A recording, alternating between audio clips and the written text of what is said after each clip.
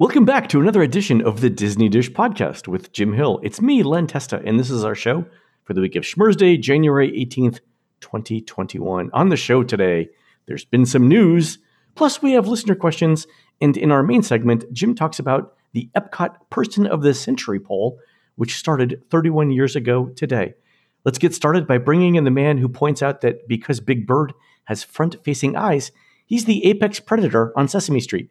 It's Mr. Jim Hill. Jim, how's it going? I got to interview Carol Spinney once, the gentleman who played Big Bird. He grew up one town over from where I lived in Maynard, Massachusetts. So I met him at New York Comic Con.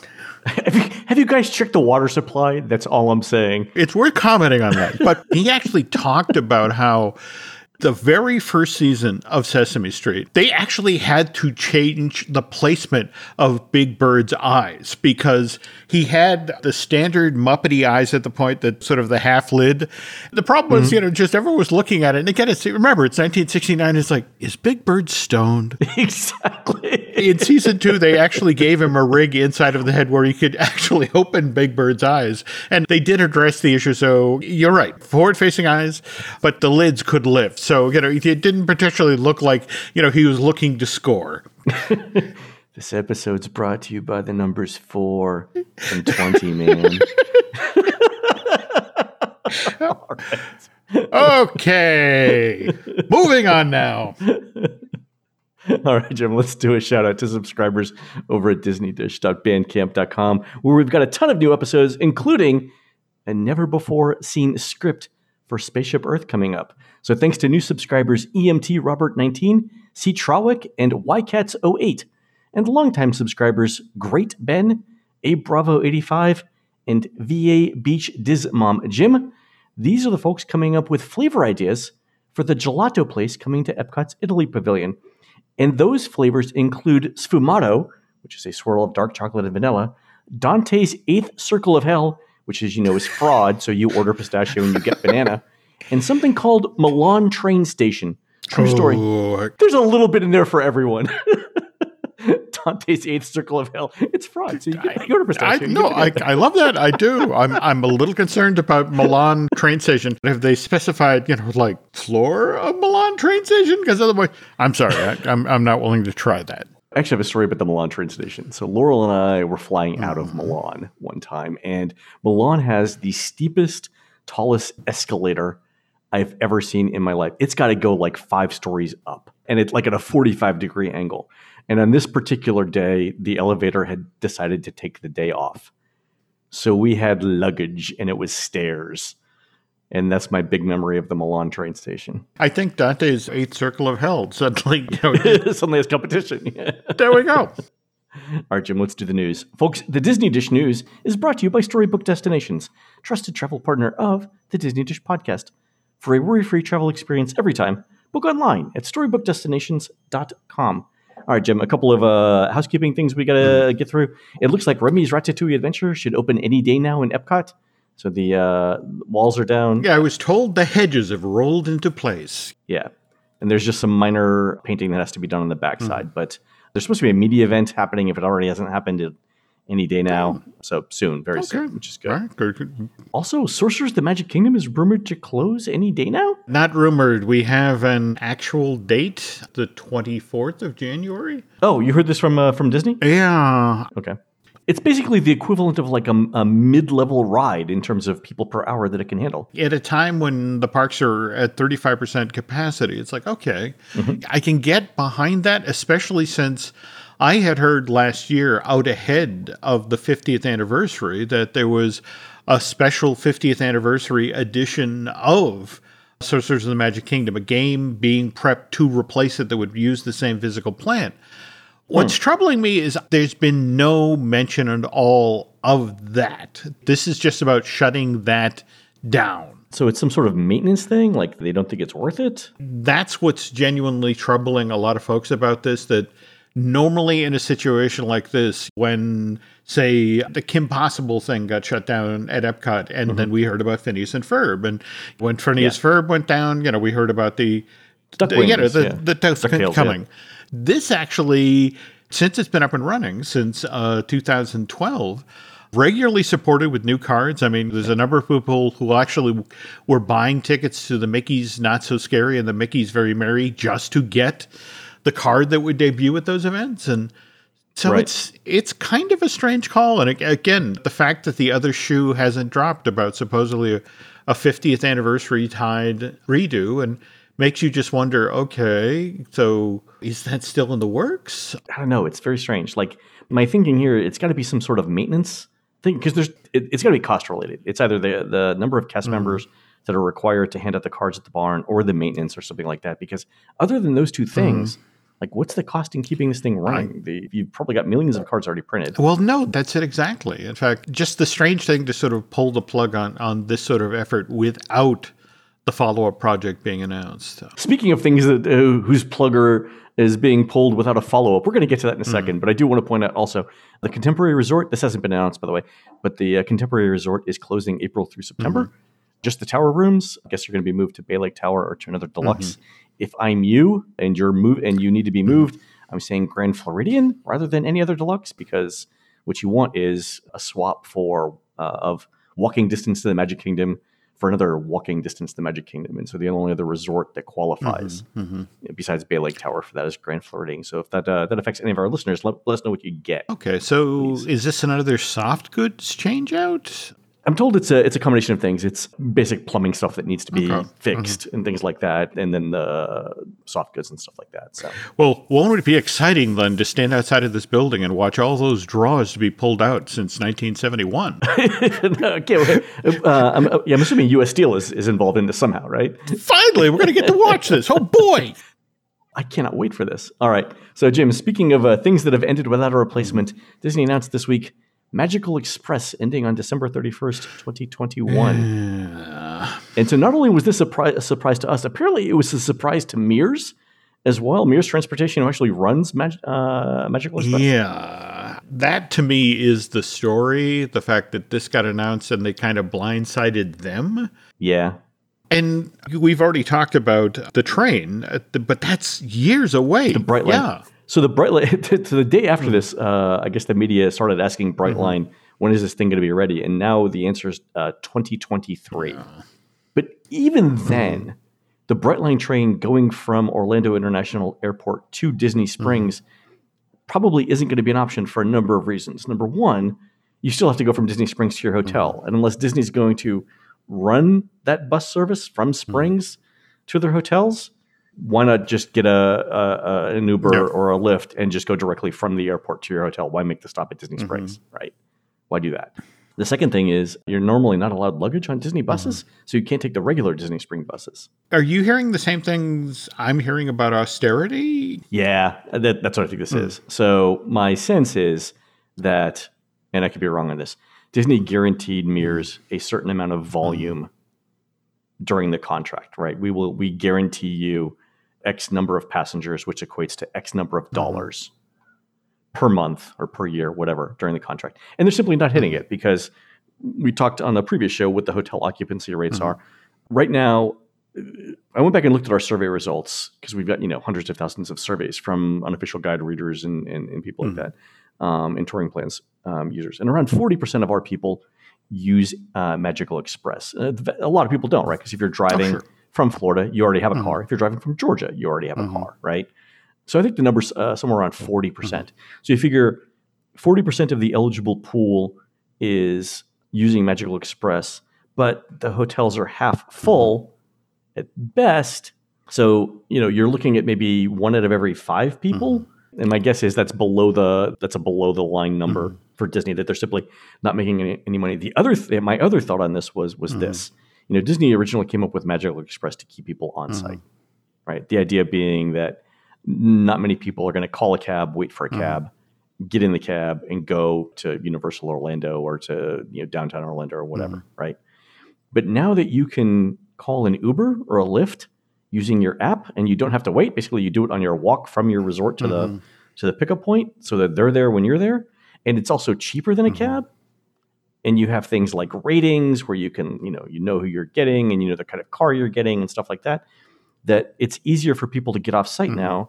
My thinking is that Disney was thinking, all we're doing now is subsidizing the round trip between the airport and the hotel for these people. We're not getting as much of a benefit as we thought. Yes, in the age of Uber, the notion of Walt Disney World as a walled city is fine. And let's be honest here. If you think about, for example, we already saw the bypass project built next to the Tickets to Transportation Center. We have bypass number 2 coming now to make it that much easier to get back and forth to like the flow and that sort of thing. It's counterintuitive to be as heavily invested in the whole Disney Magical Express when you're making it that much easier for people to get around property and more to the point to get off property. Right. So I think they're looking at a rideshare future. I don't think this is going to result though in more rental car business in Florida. And the obvious reason there is because Disney's now charging for parking. Right. I do think it's possible for Disney to bring back a paid version of Magical Express, where instead of subsidizing the entire cost, they subsidize only some of the cost. So for example, and I'm making up a number here, $50 each way for your family. Would you do Magical Express? Maybe. Yeah. And the reason we think this, we got a number of listener emails about this particular topic, but one of them, Austin, sent us a survey he got last week.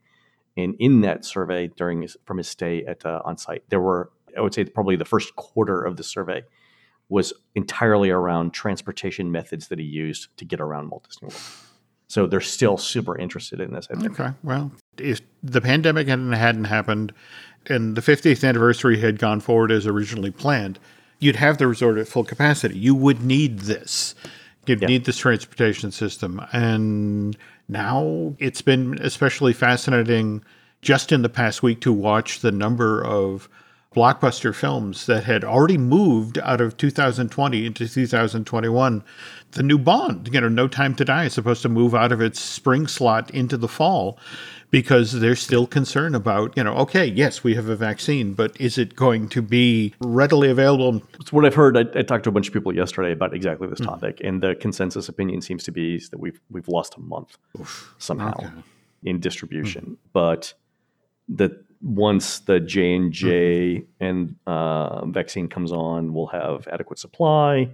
The AZ and the J&J vaccines, once they come on, then the problem will be we don't have enough people to actually administer it. Like, could we train people who once watched Marcus Welby, MD, and who apparently have some medical training to administer shots? That's the big thing. So we'll see. While we're talking about this issue, we should touch on the fact that out in California, at Disneyland in the Toy Story lot, they're now using that as a vaccine site. I think that's fantastic. Yeah, should have used It's Tough to Be a Bug with the scorpion pictures, but one thing at a time. Supposedly, they are looking at Walt Disney World as well. And have you heard where they're considering doing this?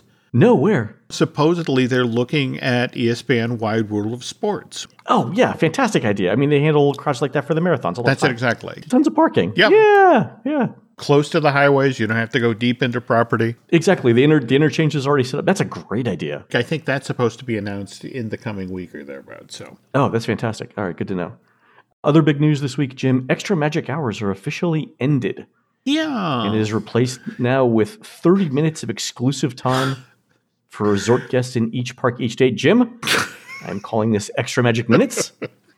You wonder why we don't get invited to media events, and it's stuff like this. It's exactly. I have resigned myself.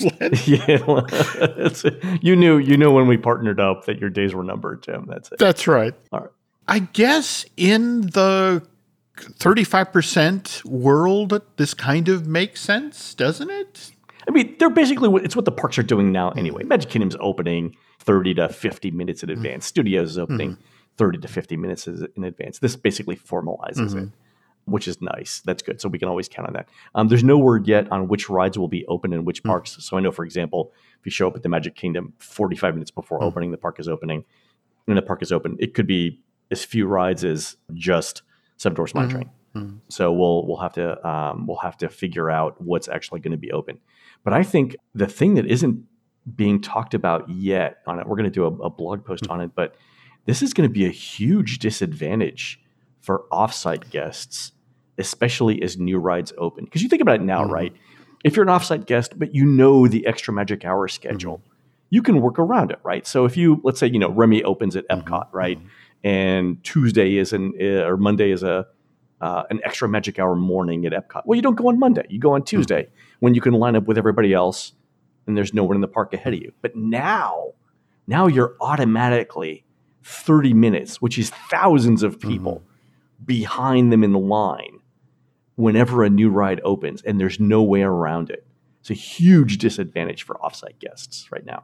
That's one way to drive the hotel occupancy there. Oh, no, absolutely. Absolutely. Though I'm going to be intrigued to hear what you and the Unofficial Guide team have to say after you start collecting data. So we've already estimated this. We think the 30-minute head start for on-site guests means that no matter what you do, even if you have a perfect touring plan, off-site guests will wait an hour more in line over the course of a day at the Magic Kingdom than on-site guests. So that's the thing that you got to be thinking about. Like, let's say a value resort is, Disney value resort's like $20 more or $25 more, per night. Okay. Would you wait an hour in line for $25? Would you make your family wait in line an hour a day extra for $25? I think the answer for that is no. No, you're right. You're right. Disney's counting on the word about that getting out. Yeah, no, we'll explain it. I mean, it's you can talk about the trade-off between time and money pretty clearly there. So. Absolutely. Last bit of news. So the second Harmonious barge, Jim, has been placed in World Showcase Lagoon. And let me just say, Jim, that I was wrong. I did not think anything in Epcot could ever be as unattractive and as unsightly as the Leave a Legacy monoliths in Future World. But now that I've seen two of these barges, I was wrong, Jim. This is basically the Leave a Legacy equivalent floating in World Showcase Lagoon. They are large and they are unsightly. And remember, we still have 3 to be placed. Is there going to be any water left? Like, could you actually walk across the barges from one end of World Showcase Lagoon? They've got arms. It's not entirely impossible here. This is going to have to be one hell of a soundtrack. That's all I'm saying. Talking with friends at entertainment, as soon as you start to talk about this issue, they're like, wait, when the water feature gets turned on, let us get them all locked into place and let us turn the water feature on during the day. And they will become somewhat invisible when the water feature is on. And then at night, when we're presenting the show, people will ooh and ah. It's like if you went to go see Wicked on Broadway and they were still hanging the lighting rigs. It's like, where is Oz? Come back in 3 weeks when we finish putting up the entire set. This is just us putting the tech in place. It will look amazing when it's in place during the day when they turn the water feature on. It will look amazing at night when they're actually presenting the show. But they know right now it's pretty unsightly. But what are you going to do? In the end, these aren't things you could trundle out every day at 5 and then put in place. It was like, okay, with a show this size and we committed a tech of this sort that we can't really move. We got to bring these things out, lock them down, and do lots of after-hours rehearsals. So it is what it is. But just at least with a Legacy, you could look for really bad pictures of family members. This, on the other hand, is just sort of like, I know the American Pavilion is over there somewhere. That's the thing. Because some of them are in the foreground, they appear larger than the pavilions which are in the background. So the scale is the most problematic thing. The other thing is, they're black. Yeah. So again, it looks like, hulking Star Cruiser floating on the water or whatever.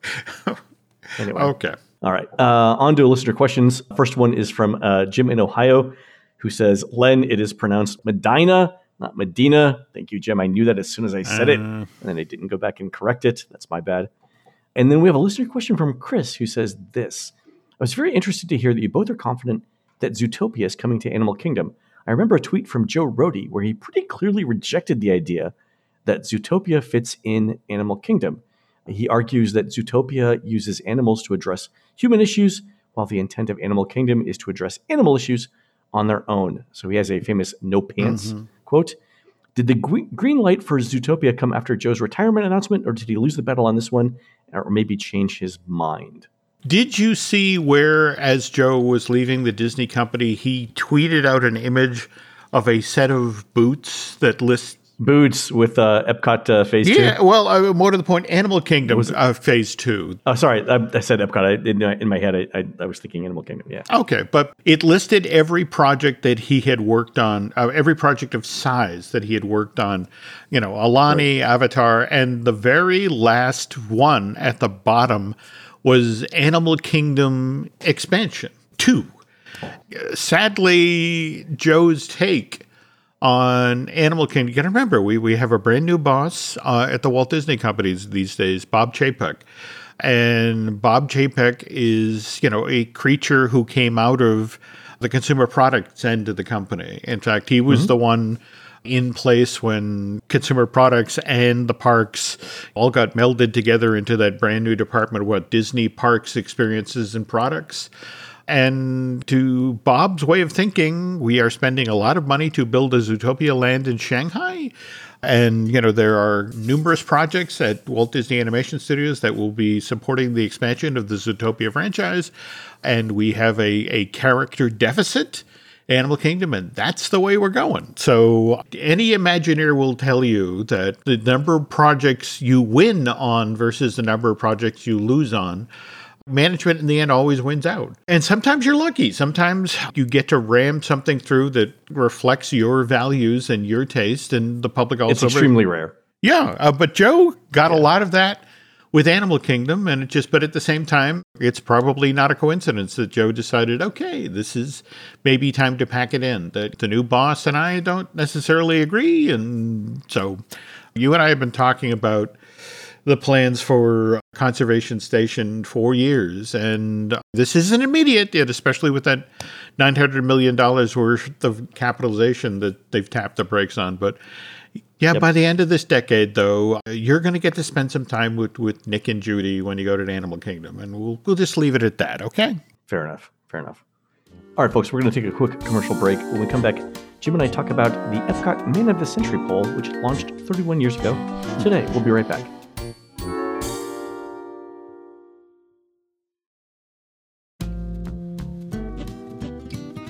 All right, Jim, before we talk about the Epcot Man of the Century poll, we also have another thing that happened these many years ago that I want to bring up. And it's actually it's a listener's trip with his family. So we got an email from Trevor a while back who said, I thoroughly enjoyed your episode analyzing vintage Disneyland photos. Thanks for bringing Disney history to life. It reminded me of some vintage Walt Disney World photos I found in my grandparents' basement. I believe they're from the first Christmas ever in Walt Disney World. He wasn't sure, but I'm sure Eagle Eye Len will be able to pin down the exact month, date, and time of each photo. And he sent in the photos, and they are sort of square Polaroids. And I want to talk about these, Jim, for a number of reasons. One is they are from the first Walt Disney World Christmas, 1971. Oh, yes, they are. But the thing that I love about them is the contrast in what Disney World looked like then and what we know of now. So we're going to put these photos in the show notes, folks. You should scroll along as we go through these. The first one I want to highlight are Trevor's grandparents. So his grandfather is standing, it looks like in front of Fantasyland, right where the old Skyway used to be. Yeah. I would say he's probably in how you had to climb a set of stairs to actually get to the Skyway station. Yeah, this is where the tangled bathrooms are. He's basically right there now with a really nice tree next to him, wearing what can only be described as the most comfortable pair of pants I've ever seen in my life. God, that looks good. And I love the color on it, too. Okay. And then we have one of his, I guess, grandmother in Adventureland. And it took me a while, Jim, to figure out where Trevor's grandmother is on this. She's wearing a bright red shirt. She looks great. She's standing in front of the exit to Swiss Family Treehouse. That's it. Okay. So in the background of this photo are the shops in Adventureland, sort of that if you're walking towards where Magic Carpets of Aladdin are now, the shops that would be on your right. But here they're painted a stark white, like the buildings in the movie Casablanca. Yeah. And they're much more closed, and there are no awnings above them. Not only that, but there's no second floor on them, so you can see the backside of the Frontierland buildings. Yeah. Again, this is January 72. So, I mean, in fact... Yeah, this view does not exist anymore. It does not. So... Fantastic photo, though. The third one I want to bring your attention to, Jim, is it looks like Trevor's grandparents took the photo from the Skyway as it left Fantasyland, because the shot here is of the walkway between sort of the exit of Peter Pan and going towards Haunted Mansion. And the remarkable thing about this, Jim, is look at the line of people who wanted to ride the Skyway. The line extends from the Skyway, basically where the tangled restrooms are right now, all the way back towards Haunted Mansion. Holy cow, look at that. That's an amazing number of people to ride buckets in the sky. You got to remember, again, this is the park has first opened, and park's only been open, so the January 7th to, 4 months now, if that? October to November, November, December. I think this is December, actually. I did manage to pin down the week. Okay. I think through that this happened. We'll talk about that a little bit later. Okay. And then the time of day, of course. That was easy. But yeah, so this is definitely December. But at the same time, if you're somebody who's lucky enough to go down to Walt Disney World, which the whole world has been talking about for 5 years since the project got announced, you want to do the Skyway just so you can get the pictures to take home and have bragging rights. It's like, in fact, that's what I love about this particular image. But with the shot, you don't just see Fantasyland. You could see Frontierland. In fact, and the trees have Rivers of America. Yeah, it's basically swampland. The foliage hasn't grown in. You can see the Enchanted Tiki Room, pagoda-like structure. Yeah, you can see a lot of stuff here. Yeah. And also the thing you can see is the lack of things in the photo. We're going to talk about that. So, because the next photo is, I guess, Trevor's grandparents took as they arrived at the Tomorrowland Skyway Station, and they took a picture of approaching the station with the Contemporary in the background. And you know the Contemporary's there because, Jim, there is not a single tree between the Tomorrowland Station and the Contemporary. There is nothing there but swampland and some construction trucks in the background. Oh, yeah. And what's interesting is you look at in the middle foreground, you can see the train tracks, but you can also see the challenges they faced when they were creating Seven Seas Lagoon, when they were hauling all of that sand out and mounding it up to make effectively the second floor of the Magic Kingdom. Yeah. That stuff did not handle grass all that well. No, you can see it basically looks like a giant sandbox between Tomorrowland and the train tracks. And then beyond that, I don't know what they had to do to get that grass to grow. I'm guessing that's glue. It's basically glued on at that point. I remember talking with somebody who worked at the tree farm, and they just talked about how they would just go all over Florida harvesting whatever loam they could get and bring it back to property and throw it down. But it took years to get the green, lush look that they wanted.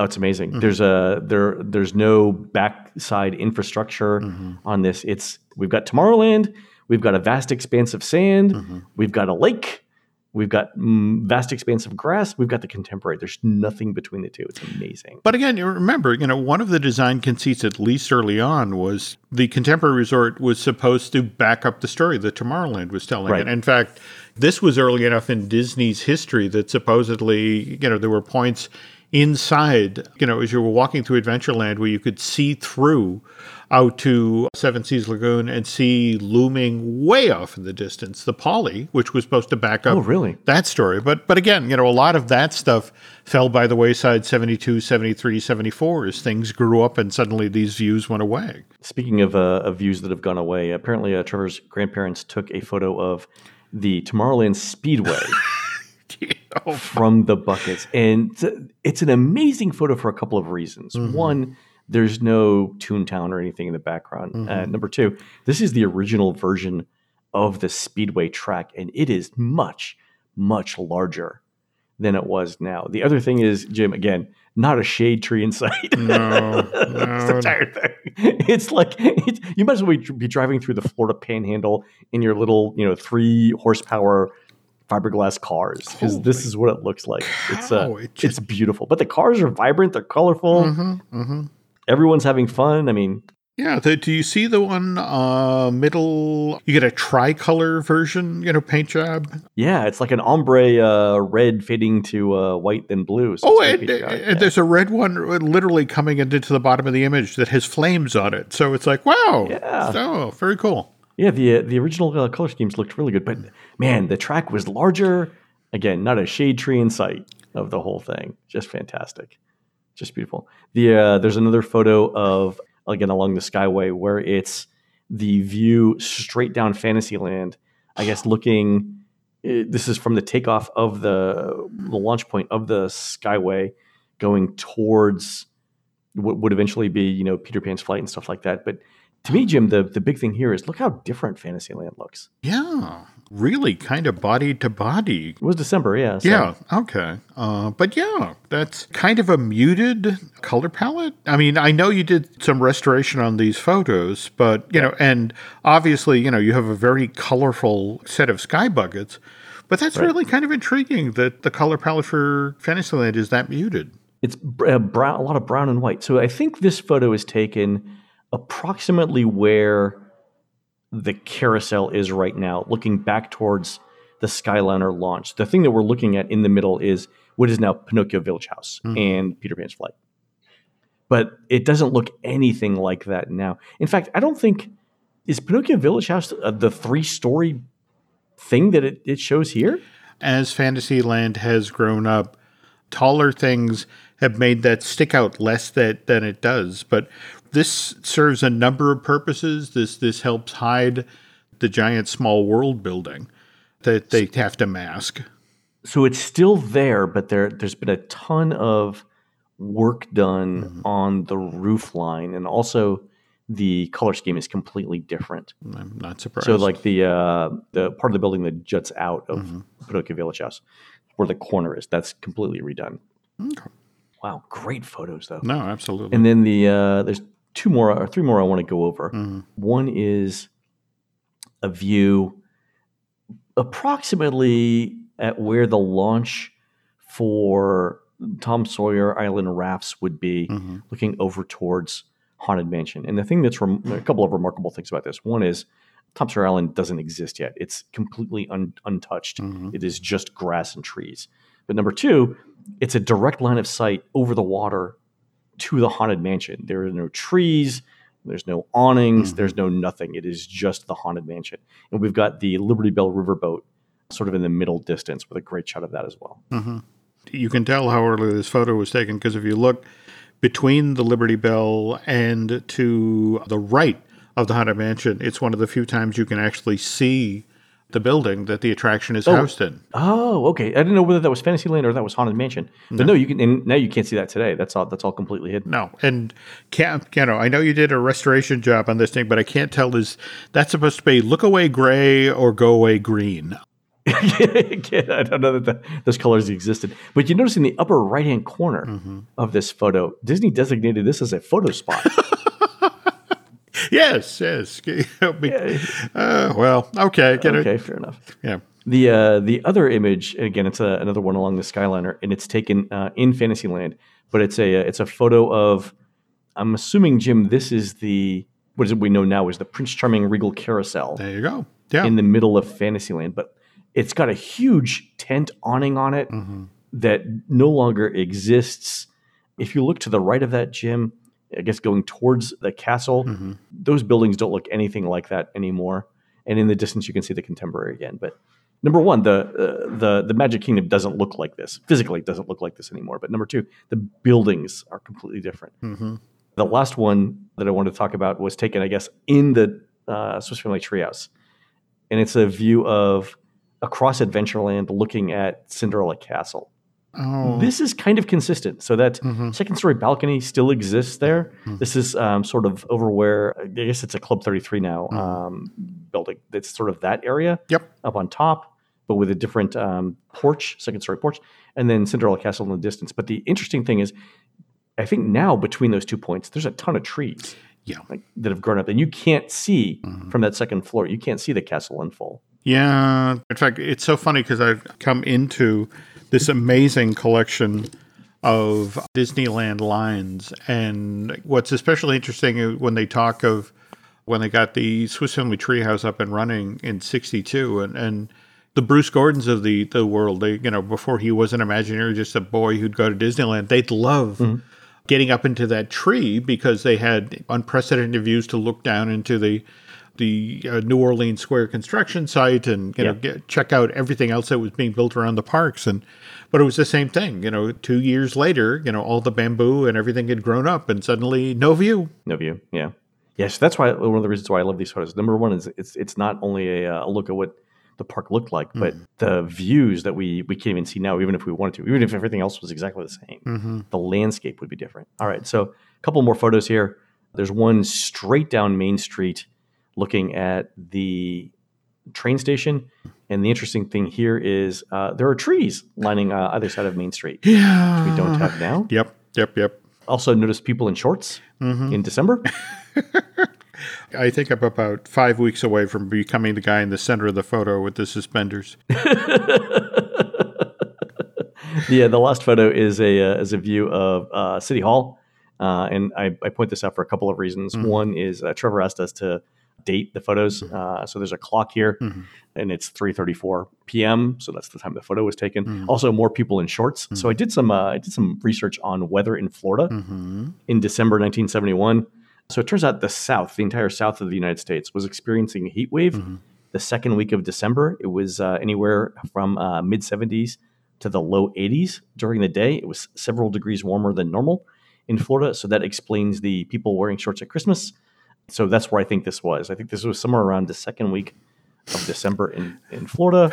And I was going to make a joke that I knew that the time was 3:34 p.m. based on the angle of the sun that day in Orlando. But it turns out, there's a clock in some of the photos.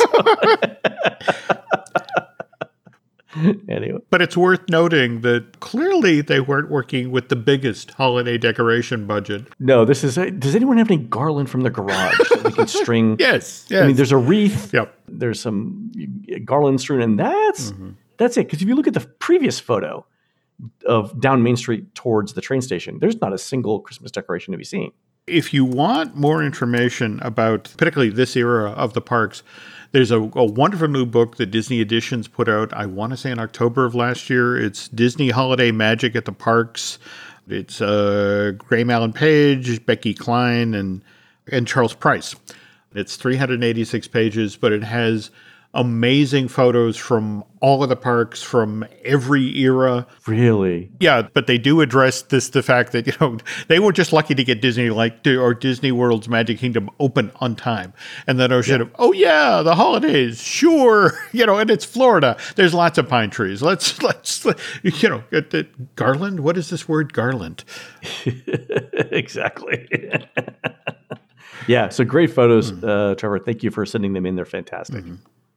All right, Jim, let's talk about Epcot's Person of the Century poll, which debuted 31 years ago this week. It did. And in fact, there's a clip from the 1989 Walt Disney World Very Merry Christmas Parade broadcast. It was on ABC that year. And here's Michael Eisner announcing what he considered, one of the biggest endeavors the Walt Disney Company had ever attempted. The idea was that they were going to do this decade-long poll. It's important to stress here because whenever we've previously talked about this, we've stressed that, it was in Communicore East. It was part of the Electronic Forum. Prior to this, there were a lot of companies that actually turned to Disney once they knew they had this instant feedback poll and looked to them for information. Like, for example, I came across this story in the Sentinel where the U.S. Treasury is confused. Every year, $4 billion worth of pennies go out of circulation.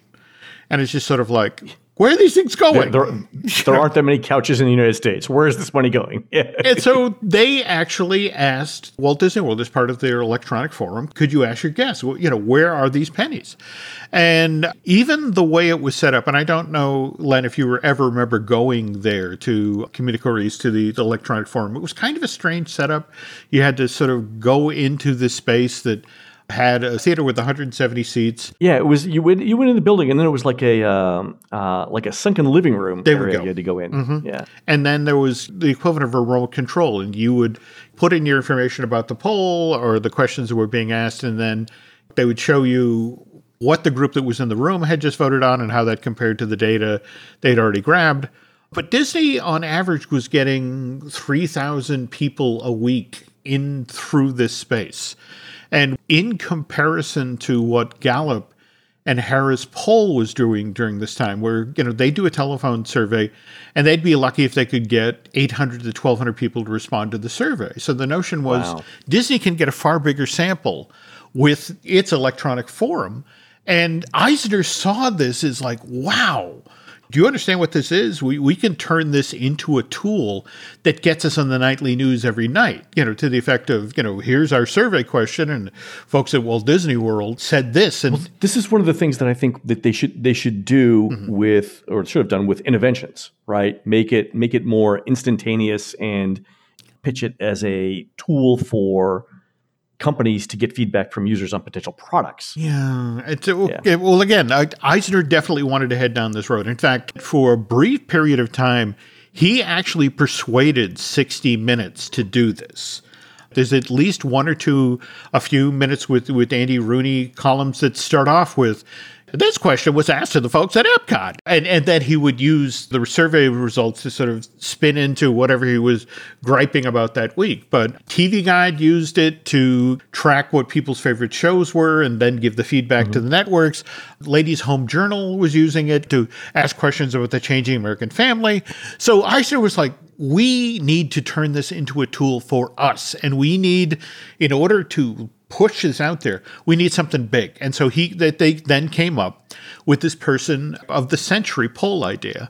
And to sort of double it back to the footage I was talking about from the 1989 Very Merry Christmas at Walt Disney World, Eisner announces that on January 14th, 1990, they're going to open this brand new polling place, and that Disney has partnered with 2,500 universities around the world to put together a list of 89 candidates for the possible determining the person of the century. Now, mind you, they were breaking them down over various different disciplines, 8 different categories. There was government and military, there was science and medicine, education, business, sports, entertainment, literature, and the arts. When they reached out to the 2,500 universities and wanted to get a base list to start with, they actually got a pushback from a number of the Christian colleges and that sort of thing. It's like, why don't you have spiritual leaders? And Disney was like, oh, you're right, that's a mistake. And that then opened the door to bringing in people like Mother Teresa. They select 89 candidates. That's the list that they launch with. But the idea is that in-house at Disney, because they anticipate that this will be, frankly, dynamic, that new candidates will emerge each year. What Disney wanted to be able to do was announce every year, oh, by the way, we've added this number of people to the list, due to what's happened over the past year, with the thinking that by the time this survey ends, and in fact, they had already announced the end date, that the last of the votes was going to be taken on December 15th, 1999. And then Eisner, as part of this 1988 announcement in the Merry Merry Christmas broadcast, said that on January 1st at 12 noon in Epcot Center, I will have the honor of announcing the person of the century. So he was so heavily invested in this thing, and he also stressed that we're periodically going to be bringing you updates. We're going to let you know how the voting is going initially. Gandhi's in the lead. You would have to announce it like that. But at the same time, they were also going to be pushing out the results, making folks away through magazines, through on radio and television, and your local newspapers. So mid-May of 1990, they announced that these are the top candidates at that time. So we had the Beatles, Winston Churchill, Walt Disney, Thomas Alva Edison, Albert Einstein, Henry Ford, Mikhail Gorbachev, John F. Kennedy, Martin Luther King Jr., and Franklin Delano Roosevelt. Thomas Dewey. I'm trying to think of how Mr. Burns from The Simpsons would name some of these people. Well, Thomas Dewey. You laugh, but Thomas Dewey was actually on the list. Was he really? In the original 89. Now, mind you, Jonas Salk is on the list, but at the same time, Adolf Hitler is on the list. Mao Zedong is on the list. Now, this became problematic right off the bat in that it was a touchscreen system. And what would happen was, you would walk into in Epcot to the person of the century polling station, and a lot of folks weren't necessarily tech savvy, so they'd call it up, and there'd be 5 names in front of them. And so And they thought that was it. they thought that was it. They wouldn't scroll through the other 89. So, and if you think about it, if you factor in alphabetical order, Walt Disney is fairly high up in the ABCs. And so early on, suddenly, Disney's looking at the early results and it's like, wow, Walt is doing... the Walt Disney Company thinks Walt Disney was the man of the 21st century. Or announces, I can see that that's... and... Not going to be as newsworthy as you might think. Okay, so, that they immediately, all right, we probably need to address the setup of the machines, but at the same time, they are also rolling out additional machines, Lynn. I mean, we've always talked about how this was something that, again, was in Communicore East in the electronic form, but it turns out by mid-1990, if you went to Disneyland and you were exiting the Circle Vision show in Tomorrowland, there in the post-show area, there were 2 back-to-back sets of machines where you could vote for Person of the Century. Yeah. And in fact, in the Walt Disney World Annual Pass Holder Quarterly, the December 1991 issue, they also talked about, hey, we've got the Epcot machines, we've got the ones at Disneyland, and we are opening Euro Disney in Paris in April of next year, and we've already selected spots for the Person of the Century polls to go there, and Japan has already indicated that they'd be happy to set up machines in Tokyo, so you're going to be able to vote worldwide. And Dick Nunes, when he was recruiting universities for this thing, mentioned that by the time this is done at the end of the decade, we anticipate 1 billion people will have taken part in this. It'll be the largest public sampling of opinion that's ever been done. And again, remember, Eisner was doing this because he wanted Disney to become this force in news. To the effect of, according to polling at Disney, the Electronic Forum at Walt Disney World, this is what people think about fuel prices or food prices or that sort of thing. Months of prep going into this, Len. Millions of dollars spent reaching out to these 2,500 universities and tabulating results and building the machines. And it all goes out the window because Disney realized, in fact, again, to double back to the notion of this has got to be dynamic because history is dynamic. Right. We have to give people the option of writing in names. And in 1990, among the names that got written in were Andy Warhol and Donald Trump. Just the notion of, well, if this is reflecting the arts or it's reflecting business, these are 2 prominent people in those worlds. But what ends up happening is that there are Epcot cast members who have to work in this space and who have to direct, these machines are open, please step over here, and this is how you operate them, and if you select from this list, or if you want to add. And what eventually happens over time is Epcot members got bored. They had a particularly goofy friend who worked at the park, and they began typing in his name. And then they began convincing other cast members to type in his name. And suddenly, this cast member's name ends up in the top 10. Yeah, so you don't have to get a majority of the votes. You have to get a plurality of the votes. That's it, exactly. And okay, all right. Again, this is dynamic. And in this last article I've found, and this is the last time anybody ever talks about Epcot Person of the Century. Again, this is winter of 1991. So it's December 91, January of 1992. There have been some new candidates added to the list. We have Neil Armstrong, we have George Bush, we have Bill Cosby, but we also have Michael Jackson and Ronald Reagan and the Wright brothers. I love that the Wright brothers are in there. But anyway, by this point, the cast member at Walt Disney World is regularly turning up in the top 10. So managers at Epcot go to the Imagineers who are behind this, and it's like, look, we need to get this kid's name out of here. He's skewing the results. And they're like, we can't do that. We built this system with integrity. And if we go in and change any results, that voids everything that we've done here. Oh, really? Yeah, these people they're typing in the name. They are legit in the eyes of this computer system. They are legitimately voting for this individual. And in the end, he rose up to the top 5. And at this point, Michael Eisner is so furious because, again, this was going to launch Disney in brand new directions and legitimize Epcot and that sort of thing. It's honestly not a coincidence, Len, that when Communicore East and West shut down on January 31st, 1994 to make way for interventions, it's honestly not a coincidence that Person of the Century The entire electronic forum, the person of the century, just got wiped off the map and nobody ever talked about it again. Quietly goes away. Yeah. And I've always wondered about if there was any retribution for that poor cast member. Because remember, he didn't type in his own name. It was his friends who were being goofy who typed it in. And the fact that millions of dollars and an entire initiative at the Walt Disney Company got derailed by, hey, let's write in Bob's name, and it just, there's got to be an Epcot employee out there who took part in this. There's got to be somebody who knows this person's name, and I'd love to have that chunk of the story. But in the end, it's December 31st, 1999.